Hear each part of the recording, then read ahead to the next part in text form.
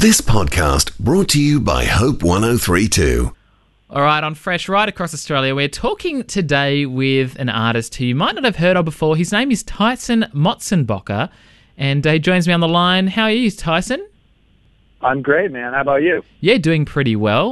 Now, for people who haven't heard of you before, who are you? I am a singer-songwriter from California on the west coast of the USA. Is that where you are right now? I'm actually at my dad's house in a town called Leavenworth, Washington, which is up in the kind of East Cascade Mountains in the northwest. Oh, must be a beautiful place to be up there. It's nice, man. I got a cat on my lap right now, and I'm sitting by a fire. What's the cat's name? The cat's name is one of these. It's changed its name a bunch of times, but right now we call it La Di La Da. What was that? My dad's cat. La Di La Da. La Di La Da. That's great. That's the cat's name. Yeah. That is a great... I don't even remember what its original name was, but that's what it gets called now.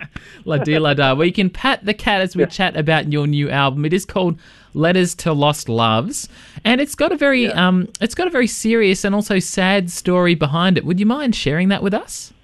Yeah. So a few years ago, my mom had been sick with cancer for about 5 years, and she passed away after fighting that for a while. And I'd been playing music and touring at the time a lot, and I hadn't had much time to kind of process through what it would mean to have such a big change happen in my life and such a big loss.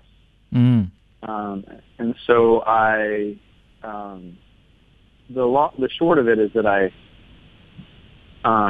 decided to walk across a good chunk of California. So I walked from my house, which is in San Diego, to the Golden Gate Bridge in San Francisco, and it took just a little over a month. It was kind of the time of me saying that I wasn't even, that none of the things that I thought really mattered in my life mattered that much in the face of the bigger things. And so I spent that month walking and a lot of time trying to sort of reconcile the things that I believed and the new things that had barged into my life, and a lot of time praying and a lot of time kind of coming up with these thoughts and melodies that became the record. So a good bit of that record was written kind of just walking down the side of the highway in California. Wow. Everyone grieves in different ways. But this is definitely a unique way, I think, to grieve, to go for a long hike, as it were. What were some of the things that you felt like you learned through that process? That's a great question, man. I think one thing that I learned was the way that, because basically every day I would be walking along the side of the road and people would be driving the other way. So they would look at me and they would keep driving. And I guess I was just struck with the idea that pretty quickly, my grief stopped being about me and it started feeling a lot more universal. I started thinking about the way that everyone is full of these little tragedies and heartbreaks in their lives, and we are all sort of just driving past each other at 70 miles an hour without realizing that the things that we are missing every day. And that was a big realization for me, was that sort of the idea that sorrow is a universalism, right? Everyone is just something that we all have, is the idea of loss and sadness, and in some ways that is one of the great uniting factors in humanity, is that we are all sort of spinning through space, losing things together, and that to me was a great comfort, actually. You on this walk, you went a long way. Obviously, you mentioned from San Diego to San Francisco. Yeah, which is it's about 600 miles. It takes about 10 hours to drive from one place to the other. Wow. So, and I walked along the coast the whole time. So it was a big contrast between sort of the beauty of the coastline and then also all the people driving on the highway. Yeah. So, that was What are some of the things that you saw as you walked? Were there some interesting sights? Obviously, beautiful scenery, but some surprising things as well. Absolutely. I mean, there, it's always hard to sort of summarize the trip, and it's something that I've been having to do a lot lately because this album is sort of points directly back to it a lot. But I think that one thing that I saw a lot, like there's a place called Big Sur, which is just south of Santa Cruz, like just south of Monterey Bay, and it's a place that like sort of writers and poets and spiritualists and have been going for a long, long time because it's got this really rugged, incredible beauty there. Yeah. I think a lot of what I saw was sort of the contrast that happened in California in particular, but I think everywhere where there's basically, I will walk past a homeless encampment where there's a bunch of people sleeping in, tents and garbage bags and stuff on the side of the road, and then 5 minutes later, a $250,000 car will drive past. Yeah. And that it was sort of the even just like the idea between like beautiful natural beauty and pollution, like if there's litter on the side of the road, right, and you're seeing like this sunset over Big Sur, and then you're seeing a whole pile of like fast food cups. Yeah. And it was kind of just a lot of these parallels and kind of like the way that mankind is moving through the world. And I think that slower pace of having to walk the whole time was, everything is so much, it's thrown in your face so much more where you're being forced to observe it. Yeah. And it was things that are sort of hard to even articulate because they don't really mean much when you say them, but when you see them over and over and over, they kind of manifest in a feeling, if that makes sense. Yeah, for sure. This walk that you went on as well made you ask some big questions of faith. Is that correct? Oh yeah, I mean that was the big question. The big questions were all about faith for the most part. What kind of things were you questioning? It's been really interesting to kind of answer that in a roundabout way. That it's been really interesting to hear kind of people from other countries interact with this record, because I think that some of it is I didn't realize this was the case, but some of it is that America has a culture of evangelical Christianity. Mm-hmm. So if you go to the South in particular, it's hard to sort of tell where the culture begins and the faith ends. Like it's all kind of interwoven. Okay. Yep. And it's traditionalist, and it's like it's not necessarily biblical. It's just the culture. It's just the culture of Christianity, which is an American culture. And like my friends in Canada or my friends in the UK or whatever, they don't really understand some of the things that I was really struggling with on this record, because it has to do with the way that people have woven Jesus together with the things that they want to believe. Yes. And like you can see it now with the elections really well. So like the evangelicals are supporting a person who has nothing to do with Jesus, right? Yeah, it's so opposite. Yeah. And so because there's been a culture there, then he supports the rest of the culture, but not the part where Jesus really would have been excited. So I think that I think for me it was the beginning of it all was the feeling that like the things that people say that God answers prayers about. And in America, I think it's that people love to attribute the things that God has done. Like they love to attribute that to him. So basically anytime anything goes their way, then they attribute it to Jesus. And for me, going through this process with my family and, my mom being sick and all of us praying for her, and then that prayer not being answered, right? Like God not healing her. And then meanwhile, people are all over the place saying that God was doing things that to me seemed insane that he would do those things and then not bother with this thing that meant so much to me. And so I think a lot of it was trying to sort of like parse and separate in my own mind what was really there, like what was real, like what were the things that I really thought that Jesus had his hand in, like what did he do and what did he not do, and like what was kind of like the culture and the way that people had spoken about God for a long time in my community, and what was what was just what was actually authentically him. And I think that a lot of that was a deconstruction of my upbringing, and a reevaluation of who he is. And I think that it started by me basically stripping everything away, saying like, okay, we're starting from ground zero here. Because if I can't believe these few things that I always thought I could believe about him, then what can I believe? Yes. Start like kind of beginning with the idea that he answers prayers or exists at all. Because if he's up there listening and he chooses not to do this thing, like the line in one of my songs that says that, like, it's talking about the passage in James that says the faith without action is dead. And then I basically flip that on God and I say, well, you said that faith, if you believe but you don't do anything, then you're not real.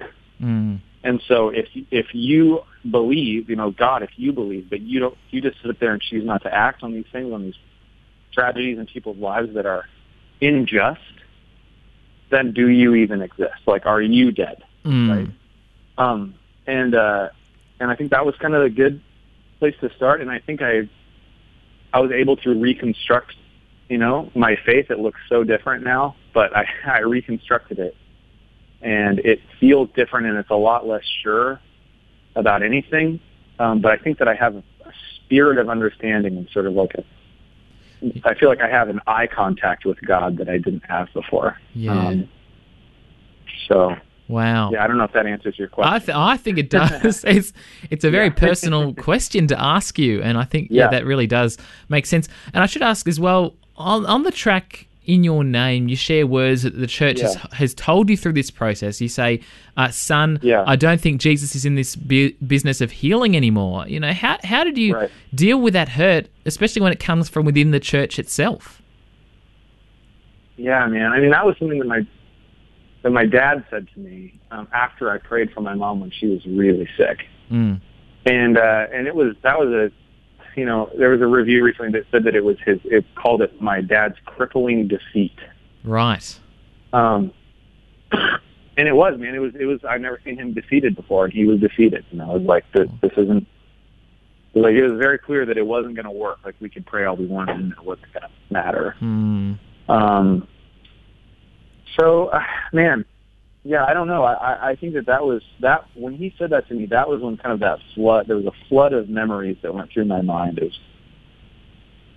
was, all of the things that basically the ways that the American church as a broad whole, so as a cultural entity, not necessarily as the church is, but how they had sort of taken prayer and sort of prayer broadly and Jesus specifically, and had used that to, like, they sort of had immunized it, right? They turned it into guns and they pointed it at people. And I think that was kind of the trigger of the whole thing. That was right before my mom died, and that was one of the big things that I dealt with, was like, how, like, is Jesus really being pointed at us? Like, is he here to hurt us? Yes. Do you hope that people who have experienced loss will be able to understand it all a little bit better through hearing this album? Or do you think it's just more your personal take on your grieving process? My hope in general, I think that, grieving is so personal, and it's so specific to the way that you encountered loss.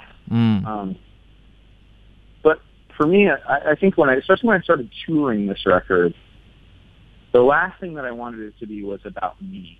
I didn't want to go out and every night stand on stage and have people console me and have people have it be a time where they sort of like were my counselor or like my psychologist that was helping me get through this problem. Like, that was the last thing that I wanted, because in so many ways that's like what the creation of the record already was. Yes. And so, I think the sort of piece that I came to with it was that idea that I mentioned earlier, which is that this is a universalism. It's that we are all hurting. We are all hurting. We are all, like, one of the only things that all people experience is that we lose things that we love, and we come to the realization that those things can't stay. Yes. And I don't want to be someone that's isolating myself from other people. I want to be someone that's saying, like, kind of in a broader voice, that's saying, like, hey, it is okay. It's okay to feel this way. Like, it's okay to question the things that you believe, and that actually that's an important part of being human. And that, that we can all be unified in the fact that we are hurting, and will be hurting, and maybe there are seasons of that, but this is something that we have in common. And I'm always looking for ways to point people, if I have a voice at all, to whatever audience that be. I want to show people that we are more in common than we are different. Yes. The things that divide us are not real. That they're so much less real than the things that bring us together, which is sort of the human experience. Yeah. So that was my goal with the record. And I think, every night there are people that come up to me after these shows and they say, man, it usually starts with a personal account. Like I lost my brother or my sister or my dad or my mom. And I felt the same way. Like I felt the same feeling of that the universe was unjust, like whatever that be, whether, and this is coming from people of all faiths and backgrounds, is like saying, I felt wrong when this happened. And that could be anything. It could be, like the idea that the guy in the millionaire, or the millionaire in the mansion in Beverly Hills, understands loss any less than the guy in the shack in Africa. Yes. They both know what it's like to love someone who doesn't love them back, and they both know what it's like to lose someone that they love, and that is a unifying thing. And it doesn't matter what you believe, because it feels unjust. And I think that's something that we can that's an umbrella that we can all come together under. Yes. So that was my hope, and I think that'll be a lifelong process for me in both my art and in my life. But that's the hope. Yeah, fantastic. I want to hear a couple of the songs, the stories behind the songs, if you don't mind. Firstly, Evangeline. Yeah. What's the story behind Evangeline? Man, I'm glad you asked me that question. A few years ago, I grew up in the Northwest here. Yep. And we have like sort of this drizzling rain. Yeah. That happens all the time, and it doesn't really let up, but it also doesn't really go very hard. Okay. It kind of just it's like an Irish rain, it just kind of happens all the time. Yes. And I went out a few years ago. I spent a month in Michigan State, which is in the Midwest, on the Great Lakes. Yeah. And I was there for just a little under a week, and this incredible storm came through. It was a storm that I had never experienced. It was just this massive storm, and it was an electrical storm. So there was more. I remember that there was more lightning than there was not lightning. Wow! So there was never a moment when there was not a lightning happening. Wow! And the rain was you couldn't. It was the loudest thing I had ever heard. It was louder than a rock show. The rain hitting the earth was the loudest thing I'd ever heard. And I was standing under the eaves of this barn, kind of trying to take it all in, feeling electrified by the storm. Also, it's just I felt so just on top of the world, like I was high on drugs or something. And I looked over, and there was this couple, this high school couple. They were probably 13 or 14, and they were out in the middle of the field, and they were kissing each other in the middle of the storm. And I just had this rush of emotion of thinking about young love, and how it sort of stands to defy the odds, right? There's this storm, and we should get struck by lightning, but we are in love and we are invincible, and we're going to stand in the middle of this field and just let it all hit us at once. Yes. And I think I was thinking back to being young myself and hearing people say, basically sort of looking down their nose upon young couples, high school, middle school, people that are in their teens or preteens that are in romantic relationships, and thinking that it wasn't real for whatever reason, that they hadn't experienced the wrath of the world yet or whatever, but thinking man, that is looking at this couple and thinking that is so real. It is so much. There's so much realness in what is happening there, because it's so formative. It's they are coming together, and they're going to be like this is a force as powerful as this storm in some ways. Even in some ways because of its naivety. That was like one of the reasons why it was so beautiful. And like it's talking about the fact that like, you know, most young love doesn't work out, but it is still like there's a line that says that even when the sky grows dark, like we were the lucky ones. Like being in love in the storm is in some ways like the height of, it is one of the heights of being a person, and it is just as real as anything you would experience later. Yeah, yeah, absolutely. How about the tracks I Still Have to Go? What's the story behind that song? Yeah, that one was the way that one came to be was a few years ago. I made the first EP that I made, which isn't really anywhere.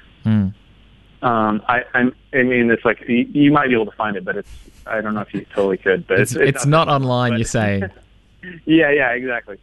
I made that, and then I think it was like kind of this. I was really struggling with creating things, and it felt really like just the idea of making things seemed so important that I was unable to do it because it just like to sit down and write felt like I better not write something bad because this would be just a horrible thing to do would be to make something bad.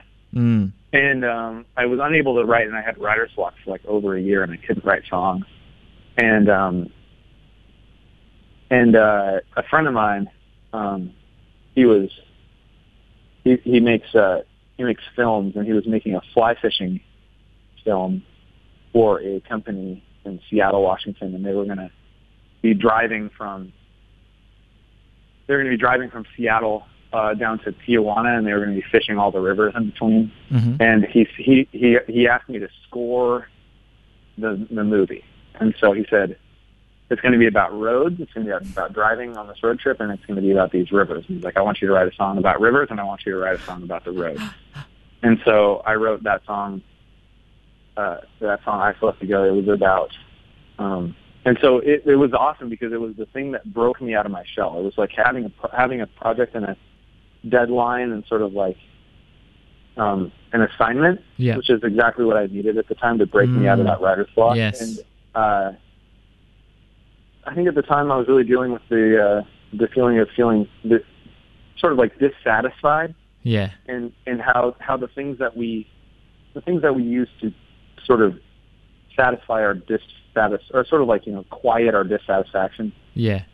That those things, we always know that they aren't going to work. You know, like we always know that leaving town, for instance, which is sort of something that I always did. I would just sort of leave a situation if I was feeling dissatisfied in it. And I always knew that I wasn't going to fix it, but there's still sort of this drive in us to do these things that we know aren't going to help because it's something to do, and we don't know what else to do. So, I was really, really grateful to those guys for giving me that assignment, and that song broke me out of my writer's block, and I'm really grateful. That's why that song was actually on my last EP as well, so that's the only song I've ever recorded twice.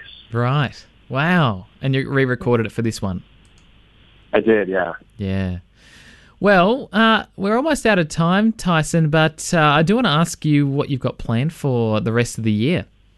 I just finished this tour, so I've got a couple other plans to do some touring. I'll be out in the Midwest next month in Kansas City, and then I'm going out to the South.